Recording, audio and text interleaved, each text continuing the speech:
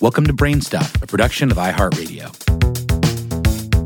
Hey, Brain Stuff, Lauren Vogelbaum here. Let's pretend you have, say $40,000 to spare.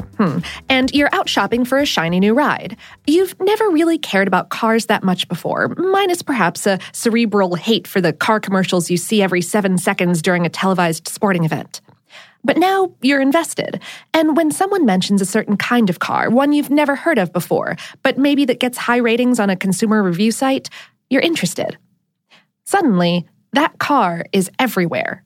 It's parked on your street. Your boss's husband has one. You see 2 of them next to you in traffic on your way home from work. The car's even popping up in those ubiquitous commercials during the game, and you swear up and down they came out of nowhere. So, what exactly is happening here? Did this car suddenly come to dominate the cultural consciousness, or is your consciousness playing tricks on you? Welcome to the Baader-Meinhof phenomenon, otherwise known as the frequency illusion or recency illusion. This phenomenon occurs when a thing you've just noticed, experienced, or been told about suddenly crops up constantly. It gives you the feeling that out of nowhere, pretty much the whole world is talking about this subject, or that it's swiftly surrounding you. And you're not crazy. You are totally seeing it more. But the thing is, of course, that's because you're noticing it more. A couple of things happen when the Baader-Meinhof phenomenon kicks in. 1, your brain seems to be excited by the fact that you've learned something new, and selective attention occurs. Your brain subconsciously thinks, hey, that's awesome. I'm going to look for that thing without you needing to actually think about it. So now that your senses are on alert for it, you find it.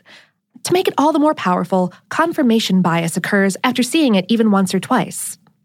Confirmation bias is essentially our desire to be correct. It's the psychological trait where we're inclined to notice and remember information that supports our pre-existing views, and to ignore or disregard information that refutes what we already believe to be true.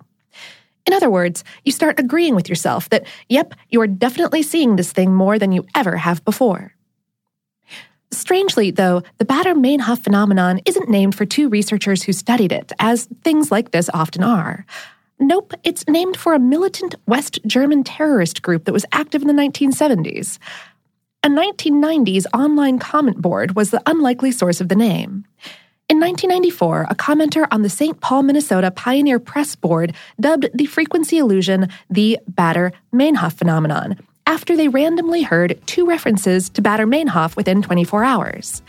The phenomenon has nothing to do with the gang, in other words, but don't be surprised if the name starts popping up everywhere you turn.